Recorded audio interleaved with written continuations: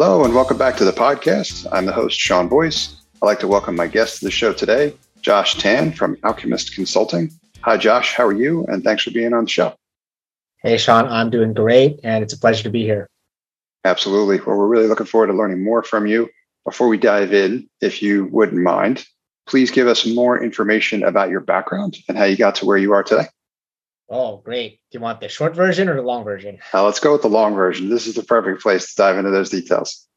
Cool. So I went to school to be an engineer, and I always had this feeling that I was going to achieve something great, something big. So I thought I was going to be like a Tony Stark kind of character.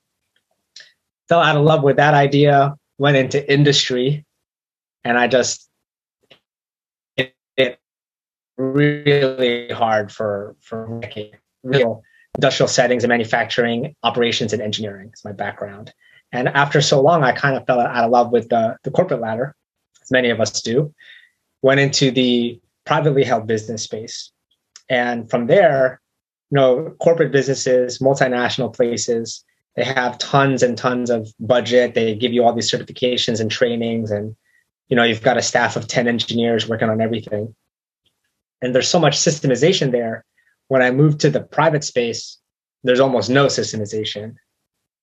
And a lot of these private businesses, family-owned, founder, co-founder relationships, they just get by on, goodwill, hard work, and dedication. And when I moved into that space, I was able to use all these tools and give them huge lifts, really big wins quickly.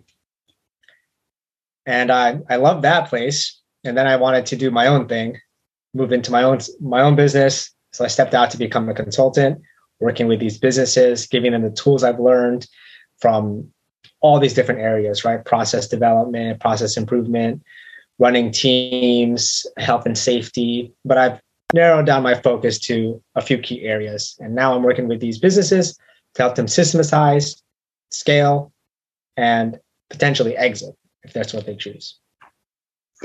Great summary. And I love the value prop. Do a lot of this because my background involves a lot of product and helping people productize their services and things like that. So we see a great pattern where folks that have kind of learned or mastered something from one space can apply it to another and add a whole lot of value for folks that were previously unaware. So I've leveraged that strategy quite effectively myself. It sounds like you are as well. And I share very similar sentiment. I think we've traveled kind of a similar path, engineering background, corporate for a while, fell out of love with that, moved our way into private enterprise, and then eventually into business for ourselves. So got a lot in common over here as well too. Thanks for sharing. And as I understand it as well too, you're part of a business growth community as well too. If you wouldn't mind, tell us a little bit more about that. I'm involved as a contributing member of ShiftCo, which is a business development platform and incubator. We focus on conscious entrepreneurs, where these entrepreneurs, they want to help business do good. We want to help the environment. We want to help communities. We want to help disempowered groups, like minority groups, equity stakes, things like that, as well as use our skills for business purposes, creating products. It's really the intersection of purpose meets profit. Instead of a profit over everything model, and instead of the non-profit model, it's that intersection. So this group focuses on these types of entrepreneurs. We provide training, coaching, business development systems, and we are in 11 countries right now. New York City, I'm a leader in the New York City area. We're also heavy in Texas. I don't know all the countries, but we're planning to go global by 2026, I believe. And it's a great community, lots of high touch points, lots of coaching. That fills my love for coaching and helping others. And we're all here to make the world a better place through our businesses. Sounds like a great mission. And I, for one, can say that I've gotten a lot out of coaching communities. So I'm all for it, for sure. Especially folks like you and I, with the kind of work that we're doing. It's great to have that support for others as well. Thanks for sharing more about the community. Let's talk more about your consulting business. So Alchemist, right? Love to learn more and help our folks understand better who your target market customer is, the problems and challenges that they have that you help them solve. Some background there would be great before we talk more about, business development and marketing strategy that works for you. Awesome. Great question. I really love working with business owners to help them get their time, their sanity back by building systems inside their business. Number one, I like to come in with the owner and help them analyze their business. Where are the weaknesses and the failure points, right? Still have that engineering mindset. And the big three that I'm focusing on right now are leadership, operations, and sales. So leadership is all about communication, having a clear vision between the leaders and the departments, and developing high-performing teams. I also get to coach up-and-coming managers and coach business leaders as well. In operations, that is the most technical function. That's all about lean manufacturing, Six Sigma, problem analysis, developing standard processes. And in sales, I look at sales performance, and we tie in a little bit of marketing here, as well as how do you build relationship-based sales rather than old-time, closing and shark-like sales. Yeah, I'm a much bigger fan of that myself as well, too. So much gets generated content-wise around, I feel like, these bad practices when it comes to sales and business development. And I've never really found them to be necessary. So I'm not sure why. Maybe they're just hilariously ironic or something like that. But selling through relationships is absolutely key. So thanks for giving some more information and background on the business. That's super helpful for us to know. I'm also a huge fan of developing it as a system. I didn't really have a true appreciation for it until I started doing it myself, in particular, how as it pertains to my marketing process. But I love the one that I have now, which I designed like late last year. And it's been going really well so far, really developing one. And to me, I'd love to hear more from you about this as well, too, of course. But the systems and processes, I also think of it as infrastructure so that we don't wind up doing what I've heard referred to previously as like random acts of marketing. And you can probably hear people mention the same type of stuff about business development, systems, processes, the infrastructure that's like built to support a sustainable process as it pertains to those things is much more likely to drive, the results that you're looking for, as opposed to just doing stuff ad hoc. So I imagine you could probably talk about this topic for a while. Yeah. Was there a question there, Sean? Yeah, I'm curious to learn more from the perspective. Now that we have kind of a profile for your business and your customer, problems and challenges you help them solve, love to learn more, since what we talk about on the show is what are your more effective business development and marketing strategies are for growing your business. So talk to us more about how you find the people that you help. Got it. So I'm finding the people that I help specifically by looking at one niche target market first. So especially for product-based and service-based businesses, I focus mainly on B2B. It's really finding what is that target market. A lot of businesses are trying to serve businesses that are all from different demographic levels, is what I see, especially in the smaller space, the small to mid enterprise space where I work. They're serving all these different kind of like fits and shapes of businesses, which is taking away from the efficiency you get from focusing on one type of business or one type of client. So getting down into your niche, the main questions are, who do you serve with ease, excellence, and efficiency? Like, who is that customer that wants your product, is ready to work with you, excited to work with you, and you can provide the highest level of value to them, right? Highest level of value is something you're already an expert in, something you already know how to do over and over again. And it really highlights your expertise in that area. Rather than chasing all these visions and creating all these new products, I always recommend to penetrate one market deep first and dominate one space first before branching out. That's going to give you tons of benefits with economy of scale and being able to systematize that business, have that running smoothly, or systematize that product before you add complexity to your business. This is an important point that I want to reinforce as well, too, is getting specific about who you help.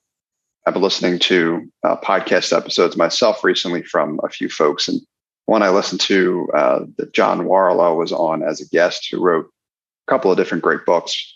And what he does is namely around valuations for businesses. He's got a couple great books called Built to Sell and The Automatic Customer, which talks more about recurring revenue and things like that. But on the show, he gave a great example of seeing like a handyman truck on the side of the road, and on the truck basically was plastered across it, no job too big or small. And like, we take any kind of work essentially, which he then used as a jumping off point to basically say that you're saying you do everything. And by saying you do everything, you don't do anything, because you're not referable. Nobody knows essentially who to connect you with, because they don't really know what you do if you do everything. So as opposed to, if we're talking about somebody who solves one very specific problem, that person becomes easier to think of when we hear someone who has that problem.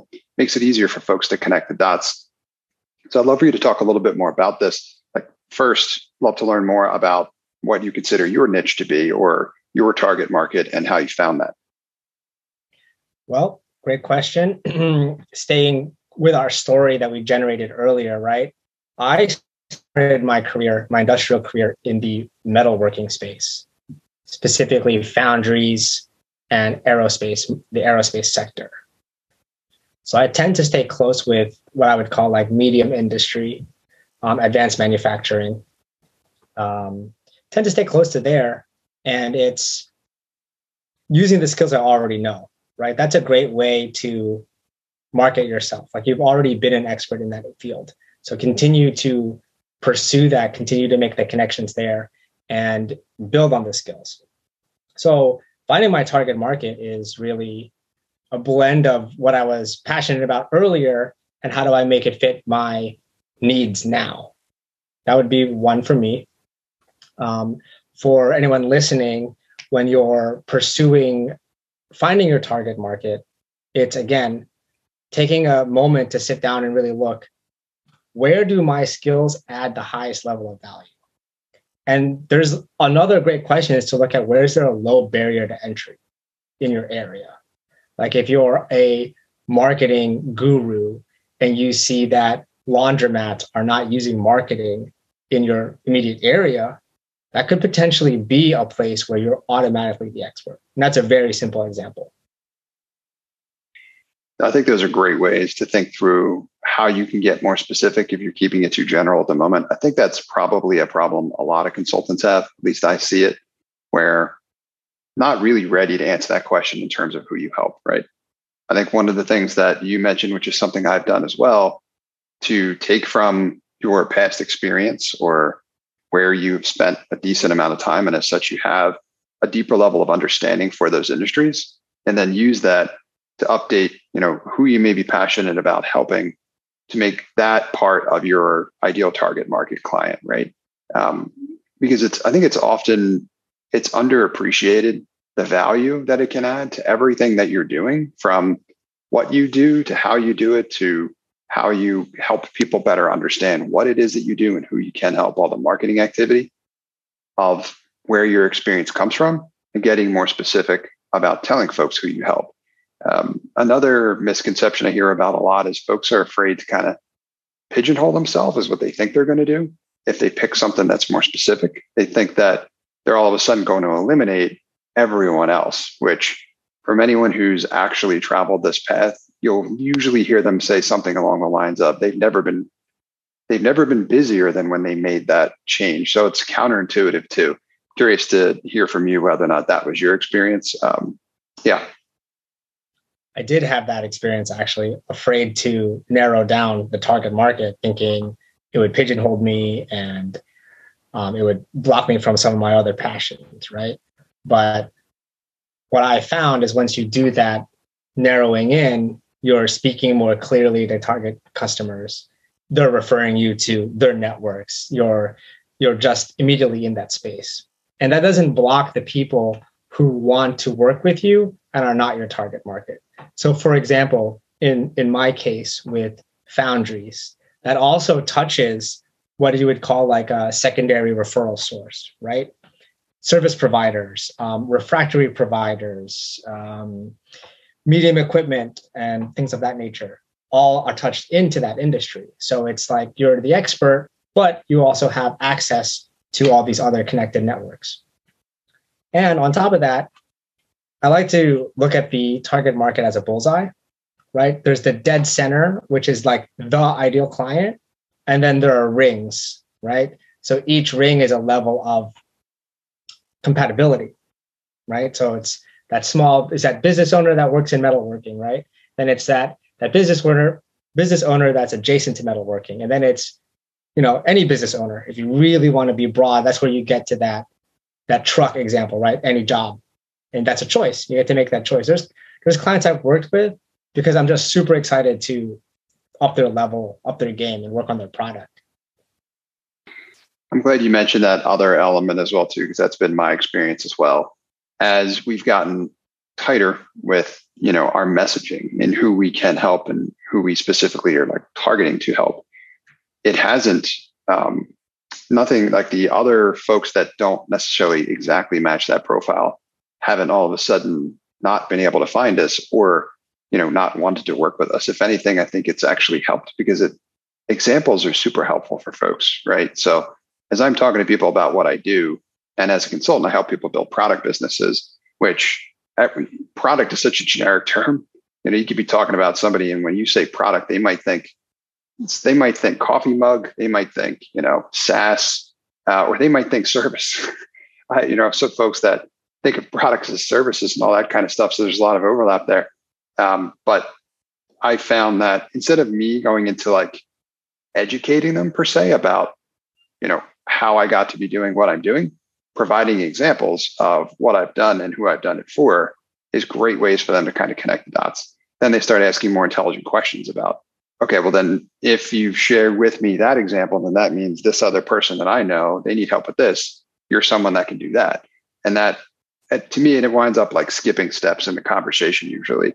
So not only does that help me, find more people that you said that are in like the center of the bullseye, but people around it as well. Those examples I think are also helpful for them because what they may want for their business, like for example, if I'm targeting like CPAs or accounting, doesn't mean I can't necessarily work for somebody who's specifically in finance, right? In fact, there's quite a bit of overlap there. But if what I'm helping the accountants with is something that the people in finance are interested in, chances are they're more than likely going to reach out, right? Like thinking, not only is that what I want, but that's actually relatively close to what I do. I would totally agree. And they have similar problems and they need similar solutions as well. Agreed. Well said.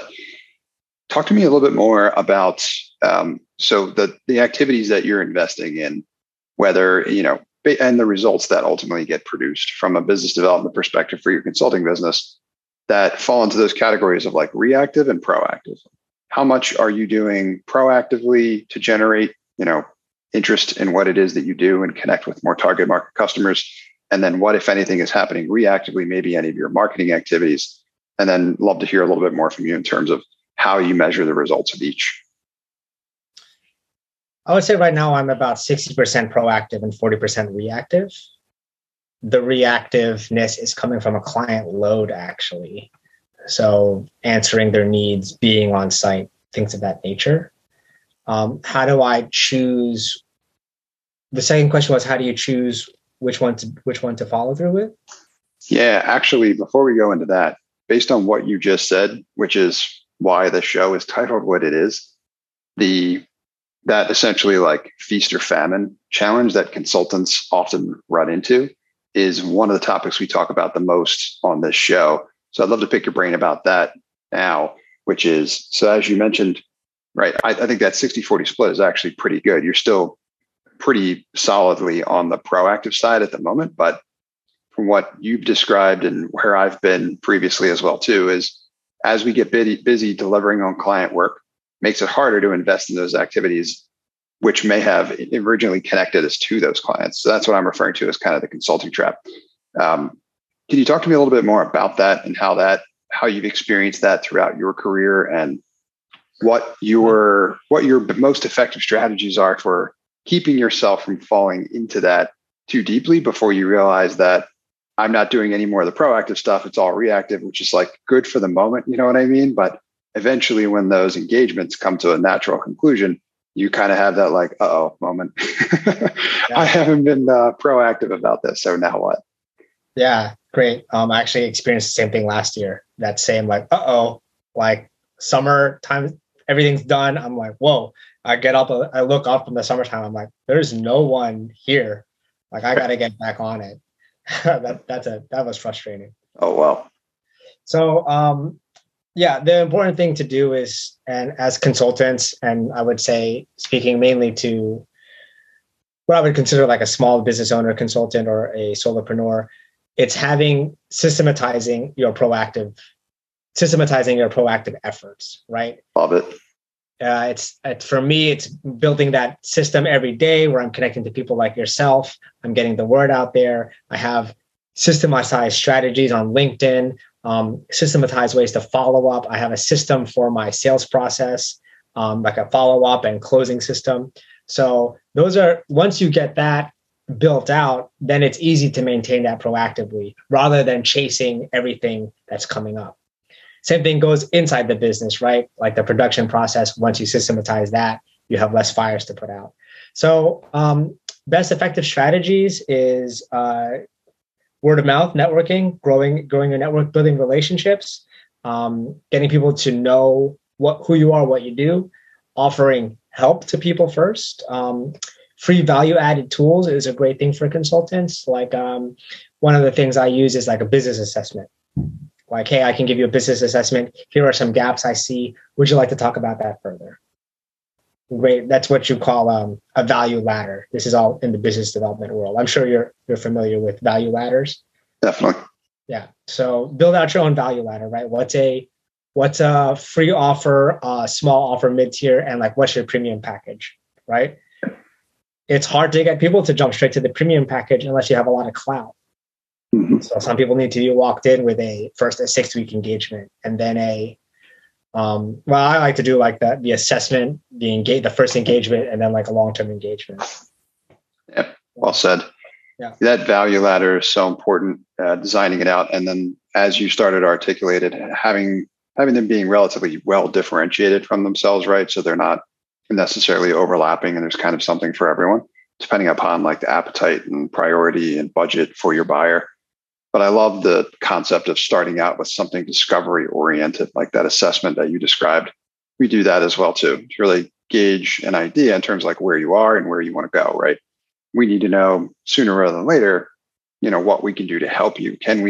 What are your expectations, right? What do we think we can help you with? How long is that going to take? Which helps us assess the situation and build a plan to success for who we want to work with. But those other elements that you mentioned about solving kind of that feast and famine, and with your expertise, of course, in building systems, that element is super important. I love that component. I was there myself as well last year, stuck in the consulting trap, basically, where last year got super busy with work and wasn't doing what I knew I should have been doing the whole time, and I had tons of opportunities to do it, which is produce great marketing content to share the wins, pitfalls, things like that, which are super educational and valuable for people in our target market. But all of my time was consumed, so I didn't have the ability to kind of get it out there, which in the back of my mind, I knew was something that was just like, that's definitely going to catch up to me. Eventually it did. Luckily enough, I had time to kind of, as you said, build a system for it. So now I think you'd be proud. I have every day mapped out something very specific to do related to marketing, and it's on the calendar. It can't be removed any longer. So I put about an hour a day into marketing activity of content that I produce a number of different channels. And I'm taking these lessons learned and I'm finally putting them into something that I can share with the world, and helps to kind of build that reputation, help others find me. I can share them with existing clients and prospects and stuff like that. And it feels so much better when you're able to do that, because you know that you are continuously investing in that proactive element. So I've got about a quarter underway with it so far. So far, so good. I'll keep you posted and let you know how well it goes from here. I think the tricky thing is going to be when the crazy busy time happens again, which it's feeling like it may happen relatively soon. Knock on wood. Then it's making sure that you stay with that routine. And this time around, unlike last time, my my way out of the consulting trap is to stick to it pretty much regardless. So if there's an opportunity to get too busy beyond giving me the ability to stick with it, I'm going to have to approach that differently than I did before. I got it. And I offer to you, Sean, can you systematize it in a way that you can train and leverage against it? Train and outsource and leverage against it? Excellent question. That would be the next step. Yep. Love it. And I've started to do that a little bit on my own. Probably 20% of it, I have other team members helping me with now. I still do the majority of it, but I've tested it enough to the point where I can start delegating more, which would be great. The thing I still think there's still elements of it I think I want to maintain, like capturing the voice, and I enjoy doing, creating some of the content. So that's one that I haven't really been able to delegate yet to the extent of like my level of satisfaction that maintains those things. Beyond that, the majority of the remainder of the logistics and planning and stuff like that, I feel like it can be delegated. So you're 100% right, because that'll help you become higher leverage, right? Absolutely. And also focusing, you had asked me what's proactive and what's reactive. You also can look at that as what's value add work and non-value add work. Even though the marketing is important, it's not actually what you're being paid dollars for. So you can use that as another filter to decide which to leverage and which to maintain. And some of it is going to just be, I like doing this in my own business, so I'm going to keep doing it, right? And kudos to you for just really owning that. Awesome. And thank you. High praise coming from someone with your expertise. Thank you for being here and sharing your knowledge, Josh. A couple quick questions for you before we let you go.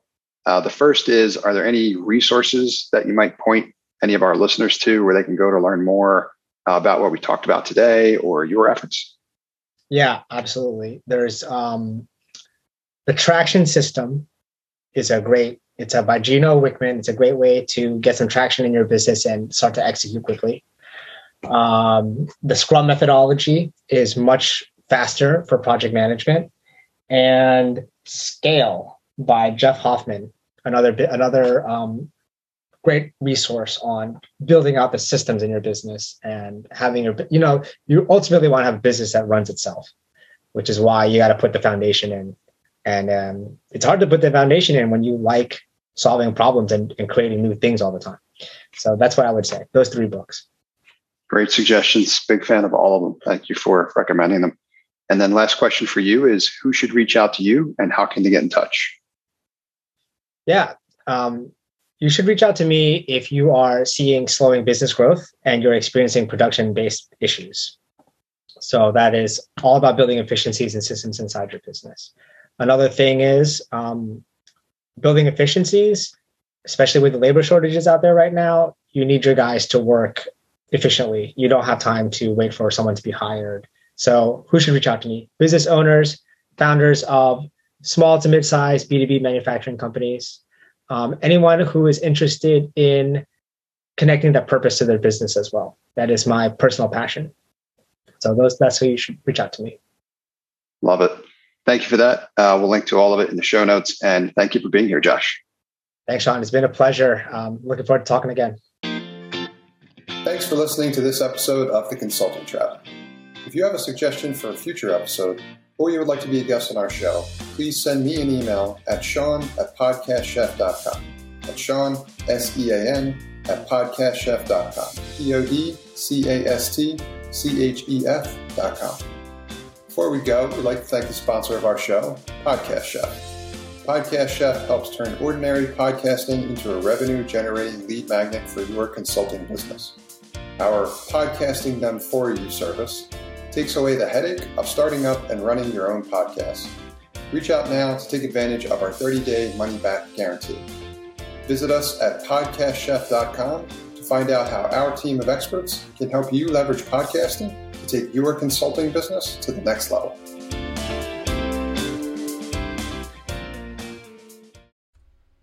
Hey, you. Yes, you. It's 2024 and you don't have a podcast yet.